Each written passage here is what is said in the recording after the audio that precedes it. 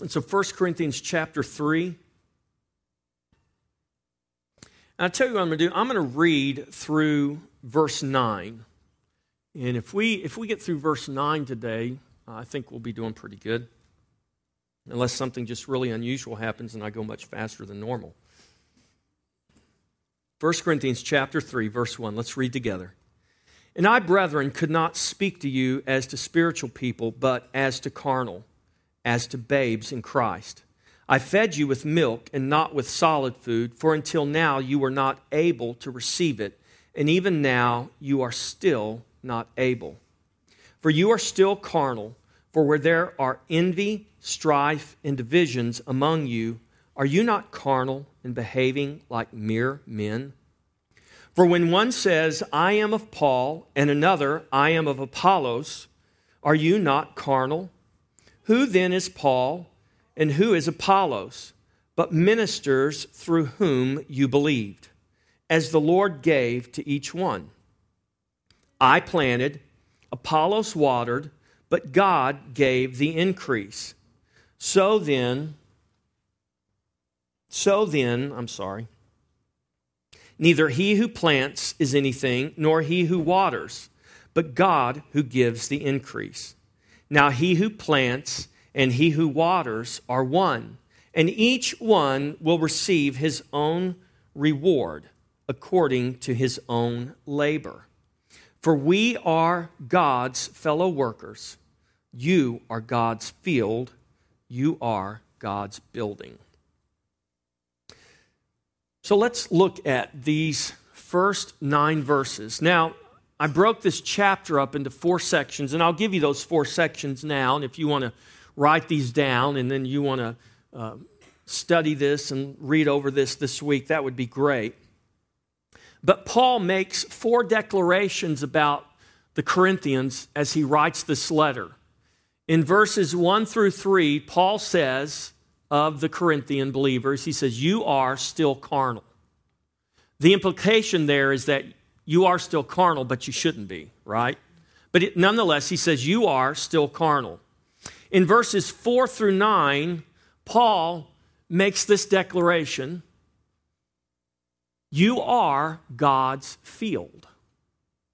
You are God's field. And again, in verse 9 through verse 17, he says, you are God's building / temple. The building is the temple. You are still carnal. You are God's field. You are God's building. And then in verses 18 through 23, we see something wonderful where Paul ultimately wraps it all up and he brings it together here and he says, you belong to God. He says, all things are yours. You are Christ's, and Christ's is God, is God's. In other words, he says, you belong to God. You are God's. Not you are God's, but you belong to God in the possessive form. That's why I said you belong to God. Where do we belong to God? In Christ. We belong to God in Christ. This is very, very important. This is why we're not universalist. People say, well, we're all God's children. No, we're not all God's children. We're all created in the image of God. We all bear the mark of God through God's creation, but we're not all God's children. God's very specific as to who are his children. His children are his in one place alone. We are God's children in Christ. Well, I think we'll get to that next week. So let's concentrate on the first 2. You are still carnal, and you are God's field. 1 Corinthians, the first 3 verses, this is a call to mature spiritually.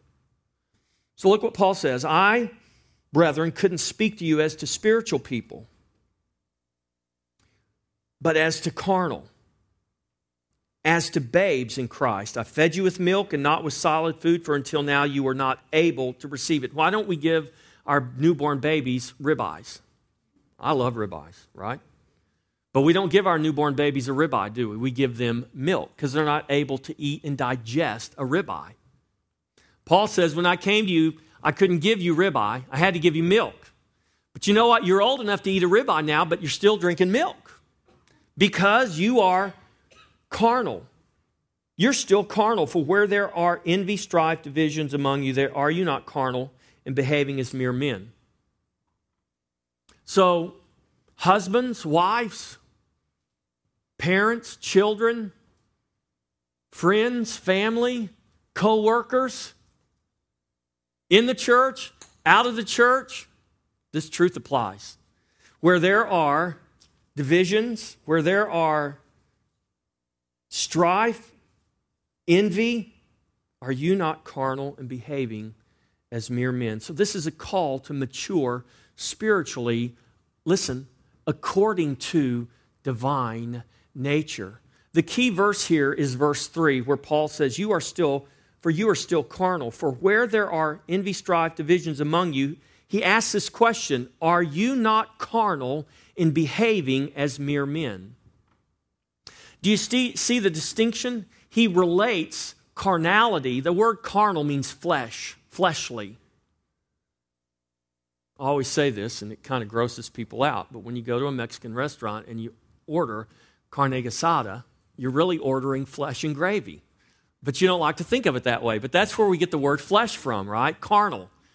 He says you're living you're behaving fleshly. You're living in the flesh. What is supposed to happen to our flesh? Romans chapter 6, Paul says, brethren, how can you live any longer in sin if you have been made dead to sin? Or Paul writes it this way in Galatians 2:20, I have been crucified with Christ. It's no longer I who live, but Christ who lives in me. And the life I now live in the flesh, I live by faith in the Son of God. So what's to happen to the flesh is to be crucified, right? And so Paul is saying, why are you guys acting like, behaving like mere men? Now, weren't they men? Were they men? We're not talking to aliens, right? They were men.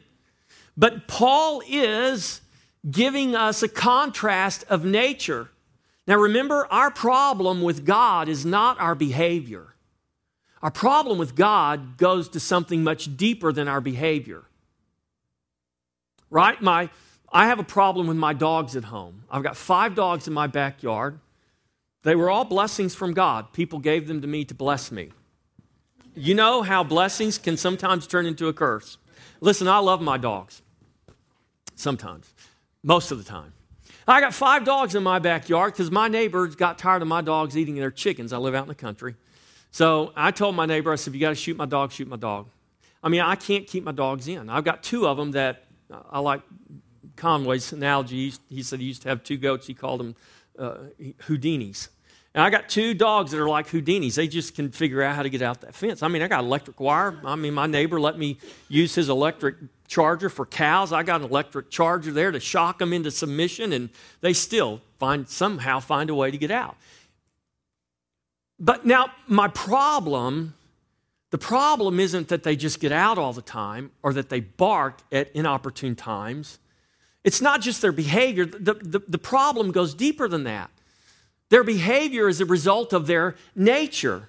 They're blue heelers. They're cow dogs. And so when they see my neighbor's cows out there in the field, something just possesses them and they cannot help themselves. They find a way to get out of that fence and they spend all day chasing cows around the field. It's in them. It's bred in them. It's part of their DNA. It's part of their nature. So their behavior is a product of their nature. So Paul is saying, hey, Corinthians, you guys confess to be Christians. You confess to be born again. You confess to have crucified the old nature, Adam, and been born again with the new nature, Christ, but yet you're behaving like mere men, like Adam, like the old man. That's how you're behaving, but yet you tell me your nature is different. Which is it? And so he's contrasting here the nature of the old man, Adam, and the nature of the new man, Christ. And so if we have indeed become partakers of the new nature, who is Christ, what should our life manifest? It should manifest Christ. Now, I'm not trying to act like Christ and behave like Christ so God will accept me. That's not how it works. If that's the way salvation works, then we're not saved by grace. We're saved by works. And Christ wasted his time coming because we could have just worked harder at keeping the law, right? But the problem was we couldn't keep the law because it was impossible for us to keep the law. And when God gave the law, he knew it was impossible for us to keep it. That's why he gave it to us, because he wanted us to realize that we can't be good enough for him. And our only recourse is to just finally, in utter futility, in utter frustration, in utter surrender, say, God, I give up. I'm hopeless. And at that point, God doesn't leave us in our state of hopelessness. When God turns the light on and we realize Jesus is the only answer, that's when we realize we've come to the end of ourselves. There is nothing I can do. My only hope is the grace of God. My only hope is the Son of God. My only hope is the finished work of the cross. My only hope is to be born again by the power of God and crucify the old man and the old nature and live now anew, resurrected in the life of Christ according to the new nature. And so if I have become a partaker of that divine nature, Christ, who is my life, then my life should begin to reflect that nature, manifest that nature, right? So as a husband, I don't talk to my wife the same way I did at one time. Or as a parent, maybe I don't talk to my children the same way I did at one time. When we talk about being gospel-centered, that doesn't mean just coming to church and hearing a message about Jesus. That means when I live my life, the way I live my life, it should all be centered in the gospel. The way I raise my children should be gospel-centered. It should be cross-centered. The cross, Christ, the message, that message should be at the center of everything. The way I relate to people, it should all be centered in the gospel. It should all be centered in Christ. If I don't know how to do that, listen, this is why we come together week in and week out. This is why we study the Scripture. This is why we have groups like that, Gospel-Centered Woman, where we can come together and we can talk about these things. See, I'm doing all the talking right now on Sunday morning. It's in those times when, that's why those groups and those times are important, because that's the time when you guys can come together and you can begin to flesh this out. You can begin to let the Spirit of God begin to bring revelation as you interact and as you talk about these things and as you go into the Scripture and you see what God has to say, and you can begin to become transparent and allow God to begin to just do a work, the work that only he can do. And so Paul says to these believers, he says, you guys, why are you behaving like mere men? So here's the key truth. If we have been born again, we're to live according to the new nature, the new man, Jesus Christ. And we are to live no longer according to the old nature or the old man, Adam. Remember, this is why Jesus was called the last Adam. We have a first Adam and we have a last Adam. We have a first man and we have a second man. Adam was the first man. Jesus was the second man. Not literally the second man, but he was the second order of man. We were all born from our mother's womb according to the first man, according to the order of Adam. We need to be born again according to the second man, the Lord from heaven. Amen? And this is by grace through faith in the Lord Jesus Christ. So this is a call. Paul is calling these believers to spiritual maturity. He's calling them to put off the carnal nature that has been crucified with Christ. Divisions are rooted in the flesh. Unity with diversity, or let's just say maturity in the Spirit. Maturity in the Spirit produces unity with diversity. We don't all have to have the same color hair. You guys don't all have to be bald like me. I mean, I know you wish you were, but you don't have to be. I love you just the same. All right? You can be brown, black, white, purple, green, red. It doesn't really matter. You know, all of our blood's red. Okay? We're one in Christ. There's unity and diversity through the Spirit. But if we're living flesh-centered, carnal lives, I guarantee you there's going to be division. There'll be division in the home, division at work, division wherever you are. And so as believers, as partakers of the divine nature, as born again saints of God by grace through faith in Jesus Christ. We are to be ruled by the Spirit of God, grow up in Him into all things, and allow the unity of the Spirit to bring the peace that Christ brought when He came to this earth. Amen? For you were once darkness, Paul writes to the Ephesians, Ephesians 5:8, for you were once darkness, but now you are light in the Lord. Walk as children of light. God cares about our behavior in that it speaks of our nature. We are to live according to the nature that we have in Christ. Amen?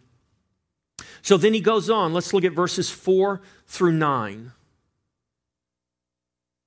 Verse 4. For when one says, I am of Paul, and another says, I am of Apollos, are you not carnal?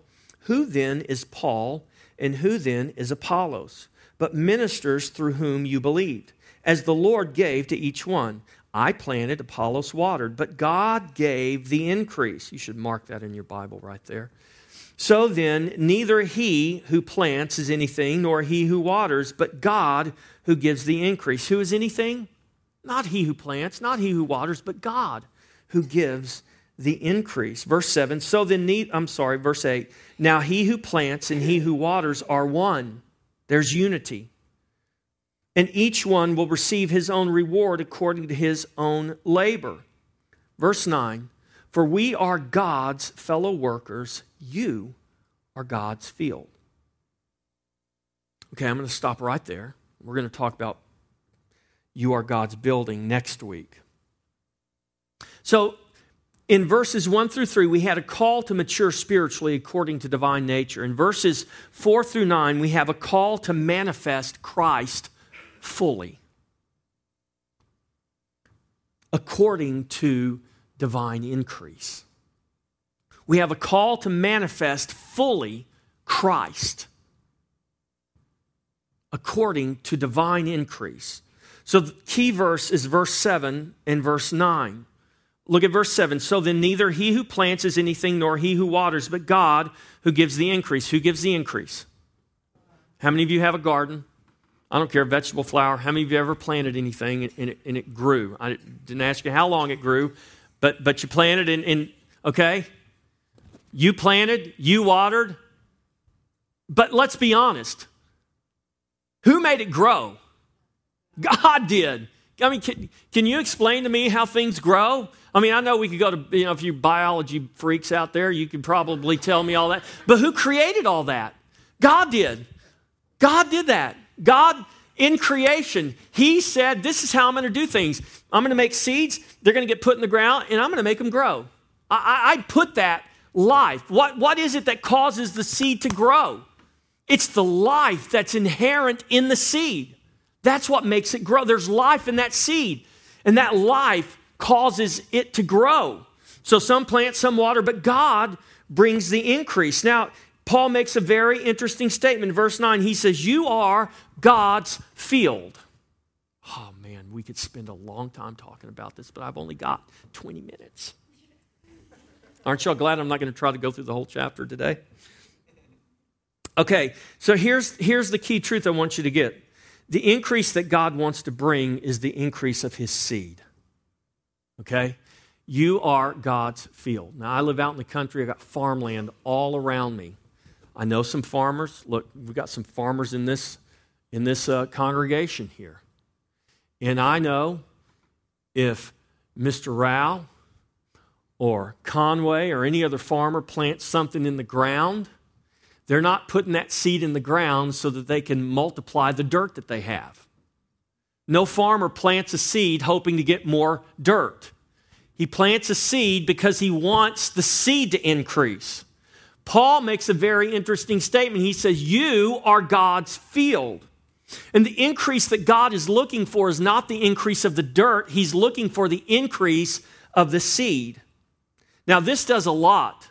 This, first and foremost, what this does, this really takes all the attention off of us and puts it where it really should be. Man doesn't get the glory, God gets the glory.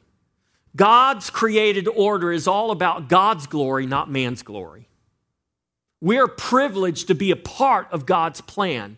We're privileged to be the apple of God's eye. We're privileged to be the crowning jewel of God's creation. But even though all of that is true, when it all comes down to it, the plan, the purpose, the point of everything is not our glory, it's His glory. And so thus Paul says, you are God's field. Listen, the ground, the field plays a very important part. But the field is really just there to get really what the farmer wants. The farmer wants the increase of the seed. So we have been born again. So it's neither he who plants, neither he who waters, that's anything, but it's God. And so the increase that God wants to bring is the increase of His seed, who is Christ. So we're God's field. That means we're the vessel or the container that holds the seed. You guys get that? A field, dirt, ground is just a vessel. That's all it is. It's just a vessel that contains the seed. So it's not the field or the dirt that increases, but the seed. The dirt holds the seed. Some plant, some water, but it's God who causes the seed to grow, bringing the increase. And it's through the preaching of the gospel that the seed is planted and watered, but it is God, by the power of His Spirit, that causes the seed to grow, that causes the seed to increase. Amen?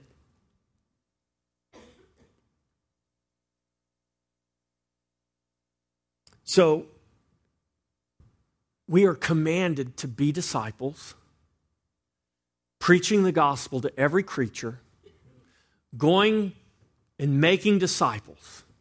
That's what we're commanded to do. Amen? When we preach the gospel, we're planting, we're watering, and we understand that there are no power. There's no power in my word. This is what we looked at in the first 2 chapters of Corinthians here. Paul says, hey, I came not in the excellence of speech. It wasn't my ability to persuade you to believe in Jesus. It was the power and the demonstration of the Spirit. The fact that you believe, Paul said, says nothing about my ability to speak to you. It says everything about the power of God working in you. Because all I did was sow some seed and throw some water out there. It was the power of God that caused your faith to spring forth. So this is a call. This is a call, remember, to manifest fully Christ. This is a call to recognize that the increase and the glory belong to God and not to man. God wants an increase of the seed who is Christ, not the ground who is man. God cares about us the way the farmer cares about the ground. Now hear this, church.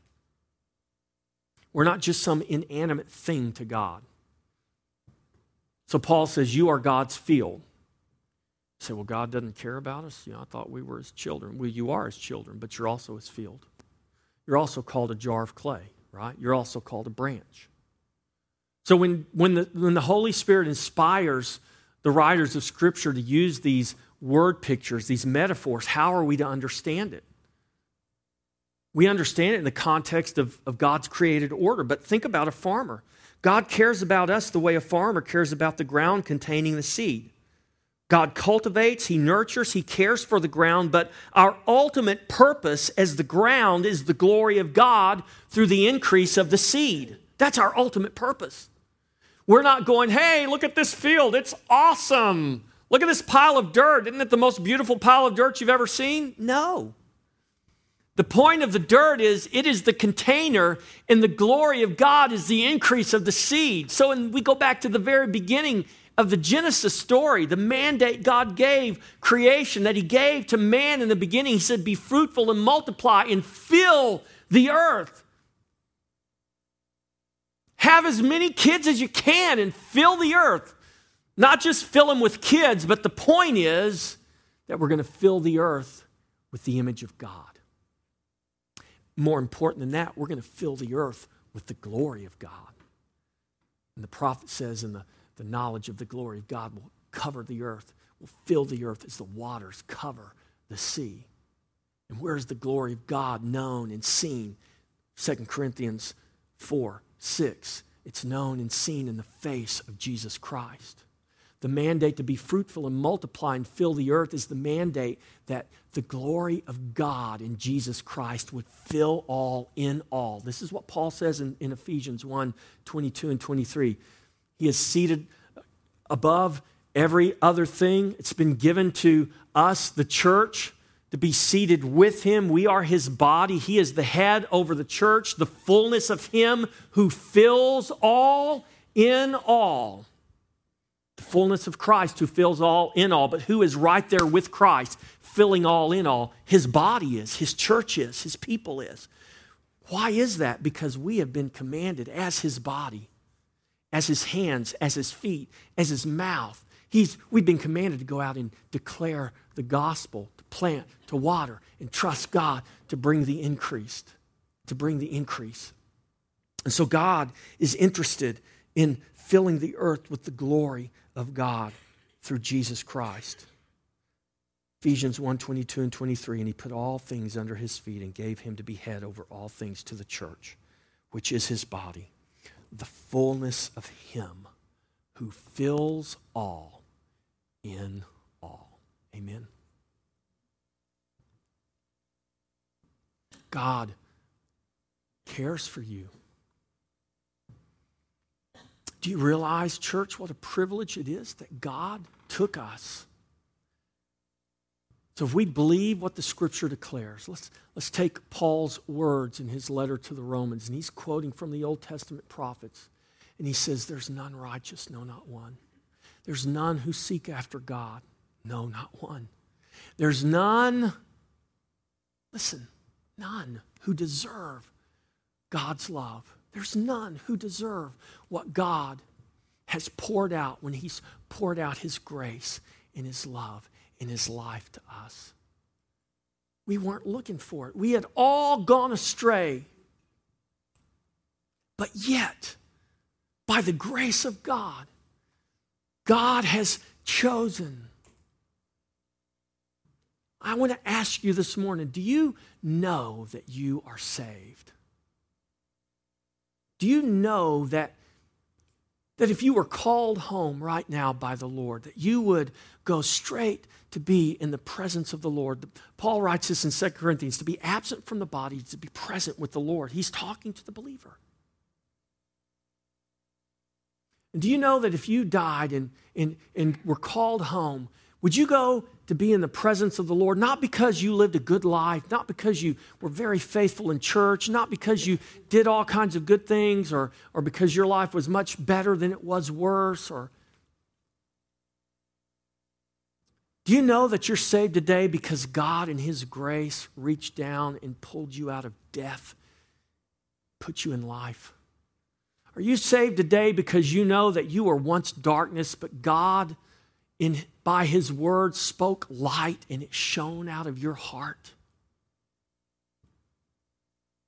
Do you know that you're saved today because though you were born of the first Adam in the flesh, apart, separated, hopelessly separated from God in your sin, that you have been born again by the power of God, by grace through faith in Jesus Christ? It's not of your works. You can't boast about anything, but it's what God has done. Do you know that you're saved today because of that?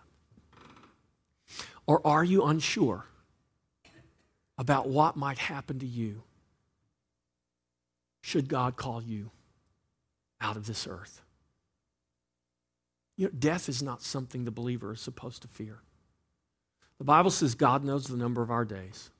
You don't and I don't, but God does.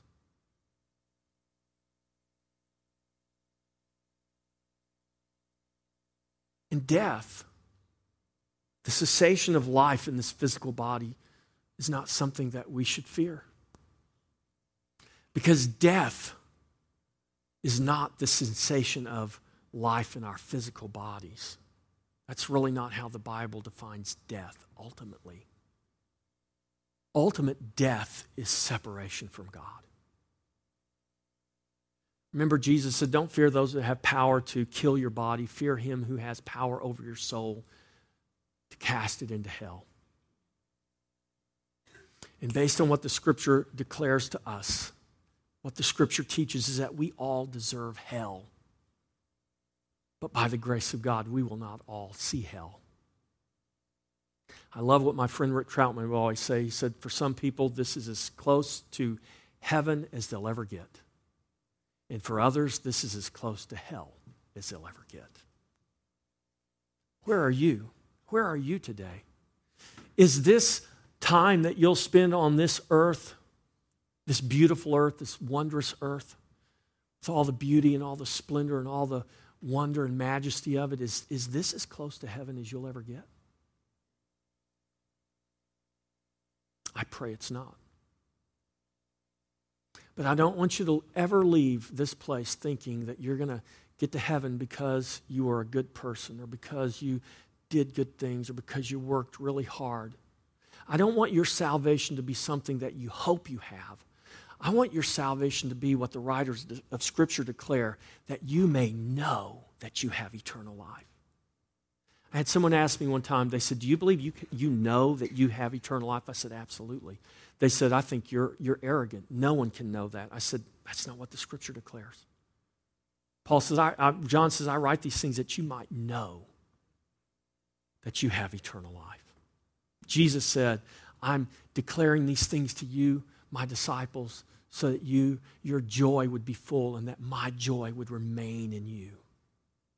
Listen, the joy of the Lord is not fleeting. The joy of the Lord is eternal. In your presence is fullness of joy, Psalm 16:11. At your right hand are pleasures forevermore. If you're born again today, if you're born again right now, if you have by grace through faith in Jesus Christ been saved, then you have the promise of Psalm 16:11. You're not waiting to live in His presence one day. In reality, in a way, you live in His presence right now because you are in Christ right now.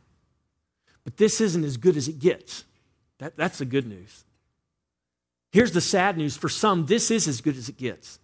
But for the believer, this is not as good as it gets. Though I live in His presence now, though I'm seated in heavenly places with Him at the right hand of the Father in Christ Jesus, though all things are under my feet because I'm part of the body of Christ, this is not as good as it gets. One day this mortality will put on immortality. One day this corruption will put on incorruption. One day I will be shed of this thing called my body that limits me, and God has made a promise to me that I will be raised in new life, in resurrection life, physically. We're going to live, we're going to rule, we're going to reign on a real earth. We're not going to float around on clouds for all eternity. We're going to reign and we're going to live on a real earth that's been made new in bodies that have been made new. We didn't purchase that for ourselves. We didn't work for that ourselves. God has given that to us in Christ by His grace. Have you received His grace? Have you trusted Him? And know that what He gives you in Christ isn't what you deserve, but you are so very thankful that He has given you life in His Son. Amen. You are God's field. God wants your life to manifest His glory. Let's all stand. I'm going to pray a prayer of dismissal. And then I want to invite you, if you're here today and you don't know whether you are truly born again, or maybe you have questions about some of the things that I've talked about, I would love to talk with you. I would love to be able to pray with you. There's no magic in your prayer or my prayer. Okay? It's the power of God. But all of us are called to come to a point that we recognize our need for a Savior. If you recognize that and you have never trusted Him, you've never surrendered to Him, I would love to talk with you after the service. Amen?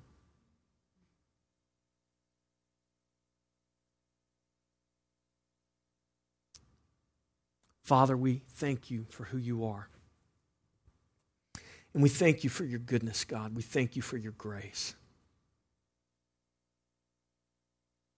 Lord, we say God is good, and we respond all the time. But in reality, God, It is beyond our comprehension to really know the depth of your goodness. Lord, we speak of your love, we sing of your love, but it's beyond our ability to comprehend in our humanness, in the finite nature of our minds. It's impossible, God, for us to comprehend your love. But yet, God, we know that you've poured out your love in our hearts. The Spirit of Christ in us bears witness to that. And Lord, we just stand before you this morning, and we are so very thankful for who you are. We are so very thankful, God, that you came to us. Lord, you didn't wait for us to come to you because you knew we could not. Lord, you came and you rescued us. You came and you saved us. You came among us. You took on flesh. You lived a sinless life. You walked a cruel road and you died on a cross. But you rose again and you ascended and you sit today at the right hand of majesty. And you live to ever make intercession for us. And for that, God, we are so very thankful. But even more than that, Lord, you have poured your Spirit into our hearts. And we possess something, God, that is beyond human comprehension. And Lord, our prayer today is that we would not try to humanly comprehend it. Our prayer today, God, is that we would yield and lay down the wisdom of this world and the wisdom of this age. And we would embrace the foolishness of God. That we would indeed, God, cry out to you to open the eyes of our understanding by the power of your Spirit, to break open our hard hearts, to break down the walls that we erect in our hearts and in our minds. I pray, God, that your love would cast away all of our fear. I pray, God, that you would, by grace, enable us to see you for who you are and to know and to experience your infinite, your unconditional love for us. Lord, if there are any here today who have never known you, who are not known by you, I pray, God, that you would, by your Spirit, Lord, bring them from death to life and open their blind eyes and open their deaf ears, and that they would cry out to you and call out to you, the only Savior. We thank you, Lord, that your word is true. And you declare to us, God, that when we preach the gospel, your word is powerful. And we trust, God, that your word has gone forth in power today and that your Spirit is working in each of our hearts for your glory. Father, I lift up the Masters family to you today. I lift up Loretta, specifically her brother Ralph, who is dying of cancer. And Lord, the doctors say he's dying and he's on a bed someone call his deathbed. But Father, you know the number of his days, and there is not anything too difficult for you. I thank you, Lord, that he trusts you, that he's a believer. That's a believing family. But even though they have great faith and they trust in your sovereign will, Lord, death is a hard thing. And if this is his time to be called home, Father God, I pray that you would pour out your grace, your peace, your comfort upon this family. But Lord, we don't just give in and say it's his time because we don't know that. And so, God, we believe that even this very moment you could touch him and heal him and raise him up. We just pray, Father God, that you work in that situation and bring your peace and your comfort to all those that love Ralph. Father, we thank you for Nadine today, Lord, her second Sunday in church. And Father, we just lift her up to you today and just thank you for the miracle of her recovery. And we pray, Father God, that you would continue to work miraculously in her recovery, that day by day she would grow stronger and stronger and stronger physically, mentally, in every way, Father God. I pray for Roland that you give him strength, Lord, as he cares for his wife. That, God, you would supernaturally cause your grace to abound in his life, that he would have the strength, the stamina. I thank you for the unconditional and unlimited love and compassion he has for his beloved. and the witness that their lives are to so many, Father God. And Lord, we lift up Cindy to you today and just pray, Father God, that Lord, in spite of a diagnosis from the doctors that say there is no hope, Father, we know there's always hope in you. And Lord, we trust that even the treatment she's taking right now, God, you can take that, you can use that, and you can cause healing to manifest in that body. Lord, we pray that you would continue, Lord, to just pour out your grace, your peace, your comfort to her and to Black. And I pray, God, you do a work by your Spirit in each of their hearts. And you know the work that needs to be done there. And we trust you, God. We cast, Lord, even as I know Cindy has, all of her cares on you because, Lord, you care for her. Lord, I just bless this people today. Lord, thank you for their attentiveness to your word. I pray, Father God, that as they leave this place, they would go in the joy and the peace and the blessing of the Lord. And that they would be salt and light to the earth, to the world, to those around them. God, you would shine your light through them. In Jesus' name, amen. We'll give the Lord a good hand. Praise God. If you have questions, you want prayer, please come. I would love to visit with you and talk with you. And have a great day. The book of John is what we're studying on Wednesday nights, so come on out.